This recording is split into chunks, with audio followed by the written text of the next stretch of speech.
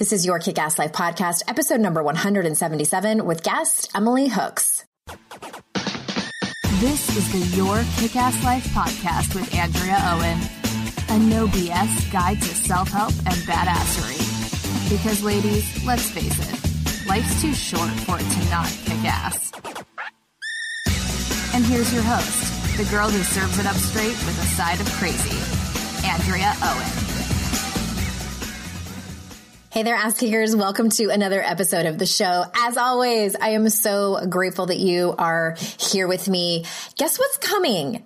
The recovery series is coming. I've had so many of you say, when are you doing another recovery series? For those of you that are new to the podcast, last year, it was already been a year, I did 10 extra episodes of the podcast where I interviewed different women. There was a couple of solo episodes that I did by myself, but mostly I interviewed women in recovery, and I got such great feedback from that series. There were 10 extra episodes. If you go over to the website and you kind of like hover your mouse over podcast, it'll drop down and it'll say recovery. You can find all of them there.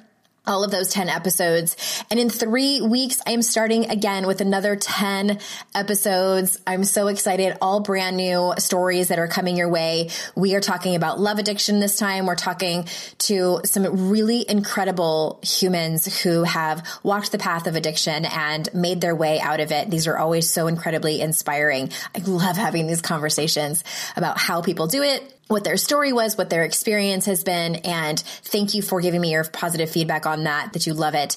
And yeah, coming in 3 weeks, my first interview is with Anna David, who has become a friend of mine, and I just love her. And the other thing I wanted to tell you about is that if you haven't already heard, get ready because you're going to hear about it a lot. Is that my book is available for pre-order. The official launch date is January 2nd of the new year. That is when it will be available in bookstores everywhere. And you can pre-order it online now, either from Amazon or your other favorite online retailer. And the truth is, if you order it online, it will ship a little bit sooner than it is in bookstores. We love our bookstores. I love to support local bookstores, independent bookstores. But if you want it a little bit earlier, then you can go ahead and order it online. There is some really magnificent bonuses that I'm giving away for those who do pre-order. I'm not going to tell you what every single one was, but I am going to tell you where you can find out about it. And there's also a link to pre-order the book. So that's at yourkickasslife.com/HTS. FLS. And that stands for How to Stop Feeling Like Shit, which is the name of my book that is coming out. That link is in the show notes for you. And I'm also going to be going on a small book tour. I'm going to be hitting the cities of New York City, San Diego, DC, Chicago, possibly Portland. And if you would like to be notified of updates about that, then this is sort of funny. You can text the word shit. That's right. SHIT. Text the word shit to 444-999 if you want to be notified when I am going to be doing those workshops. For sure, we already have one planned for New York City. These are very, very small, intimate workshops that I'm running. They are maximum of 8 women. They are 3-hour workshops where we're going to be working on things from the book as well as tools from The Daring Way. It's the work I do with my private clients. So if you're sure that you want into the New York City workshop, then head on over to the show notes and you will see the link in there because again, several of those spots are already taken. And once it's sold out, it is sold out. But again, we have not booked dates for those other cities. So stay tuned. And if you want to be notified of those other cities, again, text the word shit to 444-999. And I think that is about it for the announcements. I am so excited about this book. I can't even tell you, and you guys are going to be hearing about it so much that you are going to want to just run out and buy it. Right? Okay. Thank you. Thank you. Thank you. Thank you. Thank you. So I'm excited about today's conversation. Emily Hooks wrote the book on forgiveness, and you will hear all about it in the episode. Forgiveness is one of those things it's loaded, right? Because there's the whole conversation about forgiving ourselves and then the whole conversation of forgiving other people. So we talk about both of those things in this episode. And let's see, before I jump in, let me tell you a little bit about Emily. Emily is an author, speaker, and founder of the Forgiveness Academy. Her book, The Power of Forgiveness, A Guide to Healing and Wholeness, is a comprehensive guide to forgiving as a healing practice. Emily speaks on forgiveness, finding self-empowerment by embracing our past, and her personal journey. So without further ado, here is Emily. Hi, Emily. Thanks so much for being here. Thank you so much for having me. It's a pleasure to be here. I look forward to speaking with you. Oh, yeah, me too. I love these conversations. They're always the highlight of my day, being able to talk to someone about personal development, and obviously my favorite topic since, we both work in it. And right. This topic, I was telling Emily before we started recording, for those of you listening, that forgiveness is something I touch on a lot in the podcast, whether it's self-forgiveness or forgiving other people. And it's one of those underutilized topics in personal development. I don't know. I think people are talking about it a little bit more often, but that is a lot of your work in the world. And that's where we're going to start with a big question. I think it's probably not that big for you, but probably a big question for people listening. And can you tell us, what is forgiveness as an act of self-empowerment? Wow. Yes, absolutely. So I think the reason that forgiveness hasn't been a part of the personal development conversation up until now is because people have misunderstood what it means. That, and it is an act of mercy. It is an act of compassion. But more importantly, in my opinion, and what I mean by that is it's more important because it's a great motivator for people, is that it truly is an act of self-empowerment. And what I mean by that is it frees us from the illusion that we are somehow a victim in our own lives. And that's what creates a lot of the stumbling blocks and the obstacles that people face, is this idea that somehow they're powerless in their lives. And, it's also true that it shatters the illusion that we're the bad guy. So sometimes we get caught up in this, well, I don't deserve this, or, because I did this, I'm not a good person. And true forgiveness frees us from seeing life through those filters, because in reality, life is more complex than that. We're all more complex. Nobody's a victim. Nobody's a bad guy. We're all, messy, complicated human beings doing the best that we can. Yes, I agree with all of that. And I think, and this kind of brings me to my next question. When we're talking specifically about forgiving other people, what's interesting, and I don't know how I knew this from the beginning, in my own experience, I went through a traumatic divorce and my husband was unfaithful, and it was really dramatic as well. And I know that a lot of people out there would be like, there's no way I would forgive someone for doing that. And I knew from the beginning that, I don't even know how I did this, because I wasn't really super into personal development yet at that time. I knew that me forgiving him was about him. However, I've known people who hold grudges for decades. I'm not even talking like years, like decades. They carry around this, I will never forgive you. You don't deserve to be forgiven. So can you tell us, why would someone go through the effort and energy and emotional stuff of forgiving people in their past? And sometimes they might still actually be in their present. Sure. You're absolutely right. Not forgiving is the norm. We live in an unforgiving world, and people are expected to be indignant forever for things that have happened. But the reality is that's a complete misunderstanding of what forgiveness is. Forgiveness is not about the other person at all. They have nothing to do with it. When I forgave the people in my life, and there were many extraordinary opportunities to practice forgiveness in my life, I never had a conversation with any of them about forgiveness. They didn't know that I was forgiving them. For the people that were still in my life, they noticed that I became happier and that I became more free and more compassionate and more loving. But you don't need to involve the other person at any point in the process. It's about changing the relationship that you have with yourself, with your thoughts and your feelings. It's about neutralizing the feeling that you have about the things that have happened in the past and finding compassion for the jerks. Yeah. That's really what the process is about. And having compassion creates space for happiness and for, big dreams and warm, loving, intimate relationships, where if you hold on to resentments and shame and anger, you're not free to do those things as easily. True. Yes. And what's interesting is I like that you said, having compassion for people. And in the private work I do with women, this is something that we go through, and just the understanding, and this is hard. I'm going to preface this by saying, this is hard for most people, and knowing that that person is doing or did the best that they could. And it doesn't mean that you still need to have them in. It's not like letting them off the hook. Like, well, that's their best, so you can continue to be in my life. And like, that's where boundaries come in, because that is their best, which might be in your book terrible, which some people is. And it is. Yeah. Then you need to have some hard conversations and set some boundaries in your life. And which kind of brings me to my next question. And this is a question I get a lot, and I know that you get that. So what is the barometer of forgiving someone? Like, is it just a decision? Do you just say, I forgive you? Because that's what I used to think it was. Like, you just say, I forgive you, and all is well. But is it a feeling? Is it a thought process? What does it look like? Yeah, that's a really good question. And I think the answer to that question, or the misunderstanding of that it's just about saying, I forgive you and moving on, is the reason that forgiveness isn't utilized more in personal development, because that's what people believe. But here's how you can tell. If the person pops into your mind and the first thought you have is a compassionate thought, then you've forgiven them.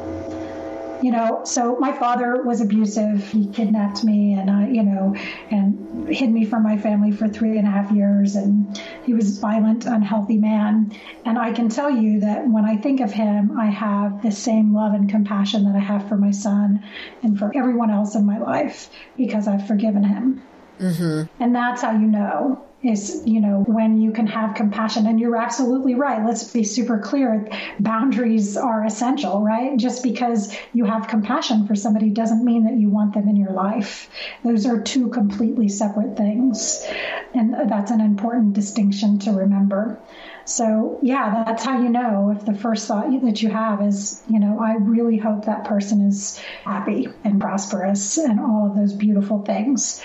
And when you talk about the event, it's sort of emotionally neutral. There's no stirring up that happens. That's interesting. I had no idea how you were going to answer that. And I was thinking about, I love that. And I was thinking about, like, how do I know? And the biggest person I think that I had to forgive in my life was my ex-husband. And I thought to myself, like, what do I think of when I think of him? And it did take me a while. I think that here's what it looks like for me, because, I think it's important to get like different people's experiences. And wow, what a thing that you had to forgive for your father. At first I thought you were just giving like a random example, but that actually happened to you, right? Yes. Okay. Yes. Wow. That is quite an act of forgiveness, especially when it's a parent. I think it's a whole nother enchilada, which I would love to get into, but please hold.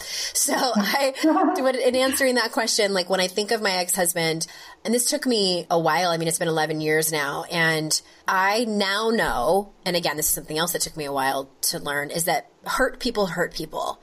And that he acted the way he did out of his own self-preservation, out of his own insecurities and shame and all of the struggles that he had.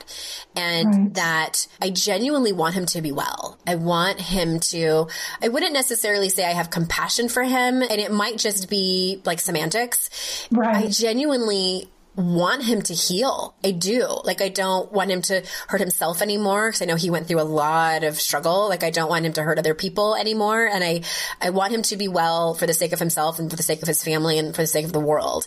And I will say this, though, sometimes when I think about the events that took place, it still stings a little bit. And I'm like, that really sucked. And I would never want that for anyone. But I don't think it means I haven't forgiven him. I think that all of that is useful information. Don't you think? Yeah, absolutely. I do. So, when we reach the point of absolute forgiveness, what we realize is that there is nothing to forgive. And so ultimately, the last part of what you said about, it still stings a little. And the second, what you said after that is you would never want that to happen to somebody else. And of course you wouldn't. That would never change. But when we get to the point of recognizing the connection and the relationship between the things that have happened in our lives and who we are today, in other words, when we fall madly in love with who we are today, then we reach a point where we don't want the past to be different because it made us who we are. And that's not a begrudging, oh, I'm so glad that happened. It's a deep sense of gratitude for the experiences in our lives because it made us who we are. It made you capable of being able to help other women and to contribute in the world in such a big and beautiful way. And if that hadn't happened, that might not be the case. Right. Do you think that, because I kind of want to circle back to and I know you've probably worked with many people on this, and do you think that, for me, I make up that, and this may not be true, but I make up that it's easier for me to forgive someone that I don't have to see or communicate with anymore. He and I did not have children together. It was a clean break. And, I have not laid eyes on him or been in the same room with him in 11 years. So, but I can imagine, if I did still have to see him regularly, it might be a different story, and I might have had a harder time forgiving him, or he might have continued to trigger me, or I imagine it would look very different. So what do you think about, when it is a parent, someone that you either have to decide to be estranged from or have a boundaried relationship with, when, maybe that's my question, is how does it look different when the person is either a very close member of your family, like a parent or sibling or something like that, and or when that person has to continue to be in your life? Yeah, that's a great question, because there are some fundamental differences, and it really does come down to making the distinction between trust and reconciliation and forgiveness. So these two things are completely separate. And people tend to mingle them, to conflate the ideas and believe that if they find compassion, if they find a place of neutrality around it, that somehow that means that they need to trust them again. And trust isn't about our personal healing. That's about compromise. It's about whether or not remorse has been offered, whether or not there is an agreement about what works and doesn't work. It's about creating boundaries. And, even if they're perfectly normal and healthy boundaries, sometimes two people have different ideas about what that is. And so it's really important when you're still in relationship with somebody that you vet those two ideas out, that trust and reconciliation are interpersonal. The Buddha makes distinction really, really beautifully, and it's actually much more difficult to rebuild trust and develop reconciliation because it requires something from another person. Mm-hmm. Forgiveness doesn't require anything from another human being. So you're absolutely right. The fact that you haven't seen your ex did make the process easier, because you didn't have to work on the two processes at the same time simultaneously. Whether or not you trusted him was not relevant. Mm-hmm. And so all you had to do was focus on, finding your forgiveness. And when we're in these messy, ongoing relationships that are life, sometimes we have to do both at the same time, and that can make it more difficult. But it is possible to vet the two ideas out and focus just on the forgiveness piece and the interpersonal piece separately. Yes. I imagine that. I never actually even thought about it that way, is the reestablishment of trust, and that takes time and happens organically. And I can see how it would be a little bit of like a 2 steps forward, 3 steps back process sometimes. Right, exactly. Yeah. What is the relationship? Because we talk about shame a lot over here on the podcast. What do you feel is the relationship between shame and forgiveness and self-forgiveness? So forgiveness, if you wanted to describe the process, is a process of self-actualization, personal development, personal growth. And in that process, we're moving through feelings, the hurt feelings, shame, anger, and resentment are the big three. And we're exchanging those for self-love, self-compassion, and empathy for other people. So when it comes to self-forgiveness, it's about that focus on the shame. And it's really important in that definition to recognize that we're moving through the feelings. Mm-hmm. We're taught, and Brene Brown's amazing when it comes to this conversation on shame. We're really taught to hide the shame and to be really, really hard on ourselves, that we won't act right if we don't punish ourselves brutally, and that we're really asked to carry a cross of our mistakes all the way to the grave in our culture today. And that's just silly, because as long as you're focused on what you did wrong, you can't contribute, right? I mean, this is about figuring out how to make the world a beautiful place together for everyone. Mm-hmm. And as long as we're focused on the things that we've done, and believe me, I speak from experience. I was a single mother with an addiction problem, and I caused a great deal of harm for my family and for my son. So as a parent, and there aren't very many things more difficult to forgive, I made some very fundamental mistakes. And so believe me, I understand that we don't want to experience the shame because it's painful, but we have to. Yeah. We have to, because as long as we hold on to shame, as long as we hold on to non-forgiveness for ourselves, what we're telling the people in our lives is that somehow the things we've done, the mistakes we've made, have broken them, have somehow taken them off their natural course. And that's just not true. That's not possible. Nobody has the power to do that. Life is about learning lessons. And sometimes those lessons are very painful, but we don't have the power to take another human being off their course. Girl, you are speaking my language. Yes, to all of that. And I want to stop for a moment and go off on a little diatribe. So please forgive me for this, but I want to I like to lay out the foundation of what this looks like in a cyclical way, because I know my listeners and I know what they struggle with. I feel like I've been doing this long enough, and I'm, well-versed in Brené's work and her research. And here's what I've seen happen. So everybody has shame in their life. And I want to point out, and I do point this out a lot, but I think it's worth underscoring if anybody hasn't heard it. Because I think sometimes when people hear the word shame, whether they read it quickly in a book or hear it on a podcast, they think, I don't walk around feeling ashamed all the time. That's not me. And so what I want to say to that is, you do. You just don't know. So hear me out. So, we all know what that feels like. We all know that feeling of feeling fundamentally broken, of feeling other than, of feeling like just that we are wrong for being who we are. It might not be a constant feeling for everyone listening, but we know what that feels like to have at least those moments. And what ends up happening is that we have something that we've done in our past. Like, let's speak specifically about self-forgiveness, like what Emily was saying. So you have a mistake that you've made in your life that you do need to work on and forgive yourself for, because it is causing shame in your life. When you don't address that and work on healing from that, what I see ends up happening is that you engage in behaviors. And this is what my whole second book is about. This is why I wrote this book, because I kept seeing over and over these group of behaviors that women do. And that's where the perfectionism comes in. That's where the people pleasing and approval seeking comes in. Control, chronic overachieving, sometimes for some people, self-sabotage, hiding out and numbing. There's a few more, but I'll leave it at that we do, that we feel like that's our answer. If I just look perfect for everyone, if I just get everyone to like me, if I can just control the situation, and we can't, and then we end up, those behaviors end up making us feel completely like shit.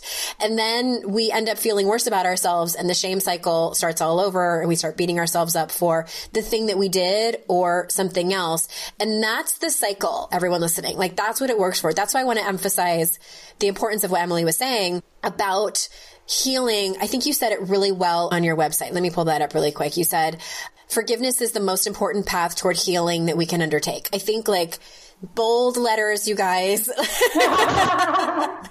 whether it's forgiving other people, but specifically to this topic that we're just touching on is self-forgiveness. My question for you is, and if you want to add anything to that, perfect. But also my question for you is, what do you find? Because what I hear sometimes from women is like, I don't feel like I carry anything around specific. Do you think that does that get lost sometimes with people? Or do they think that it's like these big things, that these mistakes that they had to have any self-forgiveness work to be done? Right. Yeah. I think what you said about shame, do you have it? Yes. I think the same is true for forgiveness. Mm-hmm. Do you have the need for forgiveness? Yes, you absolutely do. If you've cleared the past, right, and that takes a long time. It took me 15 years. What do you mean by that? Cleared the past? It means, there aren't people in my past that I haven't forgiven. Oh, okay, gotcha. I have compassion for all of them. Okay. And gratitude for those experiences. But if you're living life, new opportunities for forgiveness pop up. It's just, it's a lifelong thing. Right. So it's that, in that sense, it is something that we have to do forever. But, it's a myth that people think that forgiving things that have happened in the past is something you have to work on forever. That just isn't true. You can reach a point of completion with the things that have happened in the past. But to go back to your question, and would you repeat your question? I just want to make sure. Yeah, I was curious because, I think some people, when they think of or hear the term, self-forgiveness, they think that it has to, they try to rack their brain for big mistakes that they might hear this podcast and say like, well, I was never a mother who had an addiction problem, or I never, made these big monumental mistakes that I feel like I need to, it might be like smaller things that they beat themselves up for on like a regular basis. Yeah. So the last chapter in my book, I start with a conversation about this because I think it's really important to recognize if there is quote unquote dysfunction. I'm not a big fan of, diagnostic terms, but if life isn't showing up the way you want it to show up. I like that. Right? Like if if you go left and you end up on a different street than you thought you were going to be on, then there's an opportunity for forgiveness. And the way to find out what that is to start from where you are.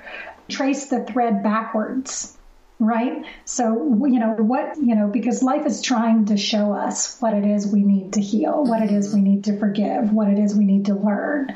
And it's not all about, this idea of, being broken and needing to heal. Healing is just, it's just a way for us to evolve, right? Everybody has the opportunity to quote unquote heal because it's about self-actualization. It's about becoming a more empowered version of ourselves. And if life isn't showing up the way you want it to, then start from where you are and reflect. And I teach people to do that by getting in touch with how they feel in their body. Your body can tell you everything you need to know if you have the acuity and the skills to get in touch with that. By reflecting on certain things, your body will respond with tension or with lightness. And if it's tension, then that's an opportunity. There's something in that for us to know and to figure out. And it can be small things, It could be the birth of a younger sibling when you were 3. Right? It could be, your first love, flirting with another girl down the hall. It could be, or a boy, or it could be, a teacher picking someone else first in 5th grade or in 12th grade. Those things are defining moments sometime in our life. People think we talk a lot about trauma. And what trauma essentially is how you've been impacted. It's not what happens. Like the rest of the world doesn't get to decide if there's the need for forgiveness. You decide that, and you decide it based on the impact of what happened. So, if you worked really, really hard on a paper in 10th grade and you got a B, and that defined your college and your first 3 jobs, that's a need for forgiveness, even though everyone else in the world might think it was silly. It doesn't have anything to do with what other people think. So we all absolutely have the opportunity to find healing through forgiveness and self-forgiveness. That's a really great tool. And what did you call it? Looking for the thread and going backwards? Yeah. That's really interesting. I know that anytime I've taken, kind of actually sat down and did the work of any kind of life inventory, I've been in the rooms in recovery. And if anybody's been through a 12-step program, you know that step 4 is listing out your resentments. And that would look more like, forgiving other people. And it's always so incredibly eye-opening. I even did it more recently around the topic of money. And do you have any money resentments? That was a page long, going all the way back to elementary school, about how somebody stole my pencil collection. And I was so mad. Perfect. Isn't that, it was 5th grade, I think, 5th grade. And I was still mad. Like, why would some other kid, and it was like, oh, wow, there's something there. And I like that you said that it's not the thing. Like, is it kind of silly? Sure. Like from a logical perspective, but it was the impact that it had on me and how it ends up shaping our future as adults and how we see the world and how we react to things. And it can be way more impactful than we might think. Right. Everything that happens, has some effect on the direction we go in life. Yes. Which is a great segue to the next question about, our life story and how can we, I know this is like a big question, but how can we reclaim our story as humans to create an experience of self-love and compassion that you've been kind of touching on since we've been talking?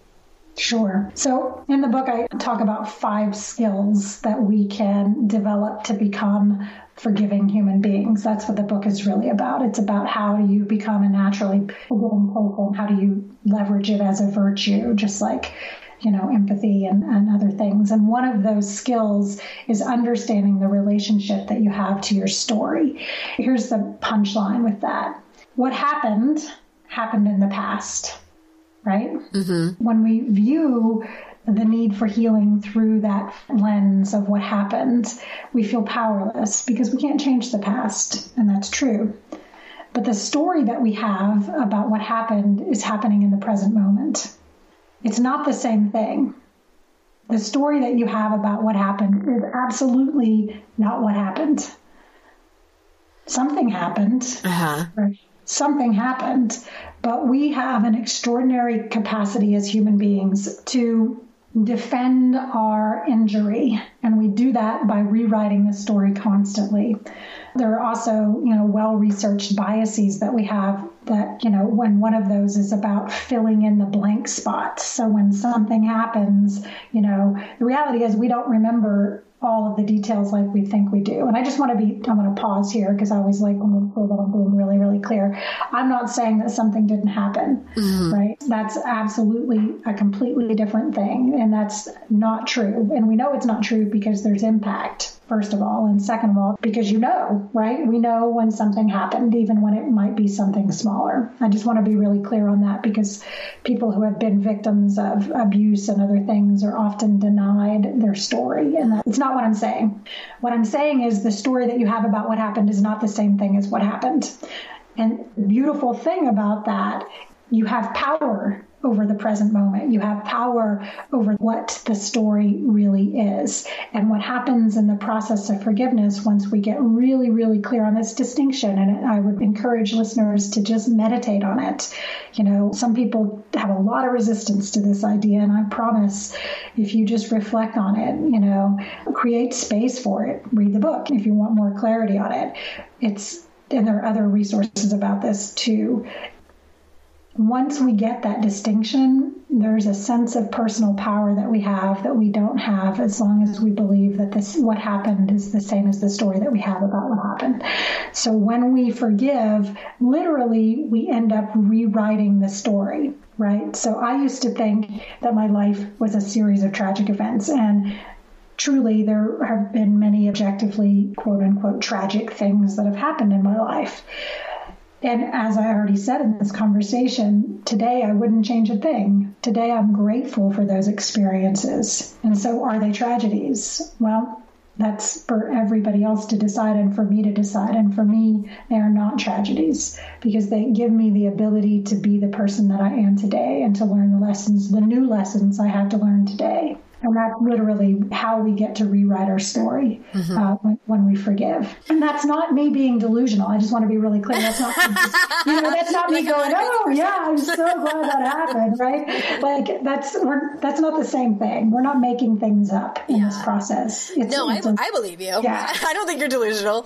And maybe I believe you partly because I've had the same process happen. And I have had people out, when they hear my full story, and the full story was actually 2 back-to-back relationships. The first one ended and I immediately did the most unhealthy thing as I started dating again and met someone who was equally as, I'm going to go ahead and use the word dysfunctional in this instance. As equally as dysfunctional as I was at the time. And the two of us were a perfect match. And it ended up being, long story short, he was a person who lied about having cancer to cover up his opiate addiction. And I didn't know until the very end. And I lost most of myself, including thousands and thousands of dollars and my dignity, and it was such a bad, tragic story.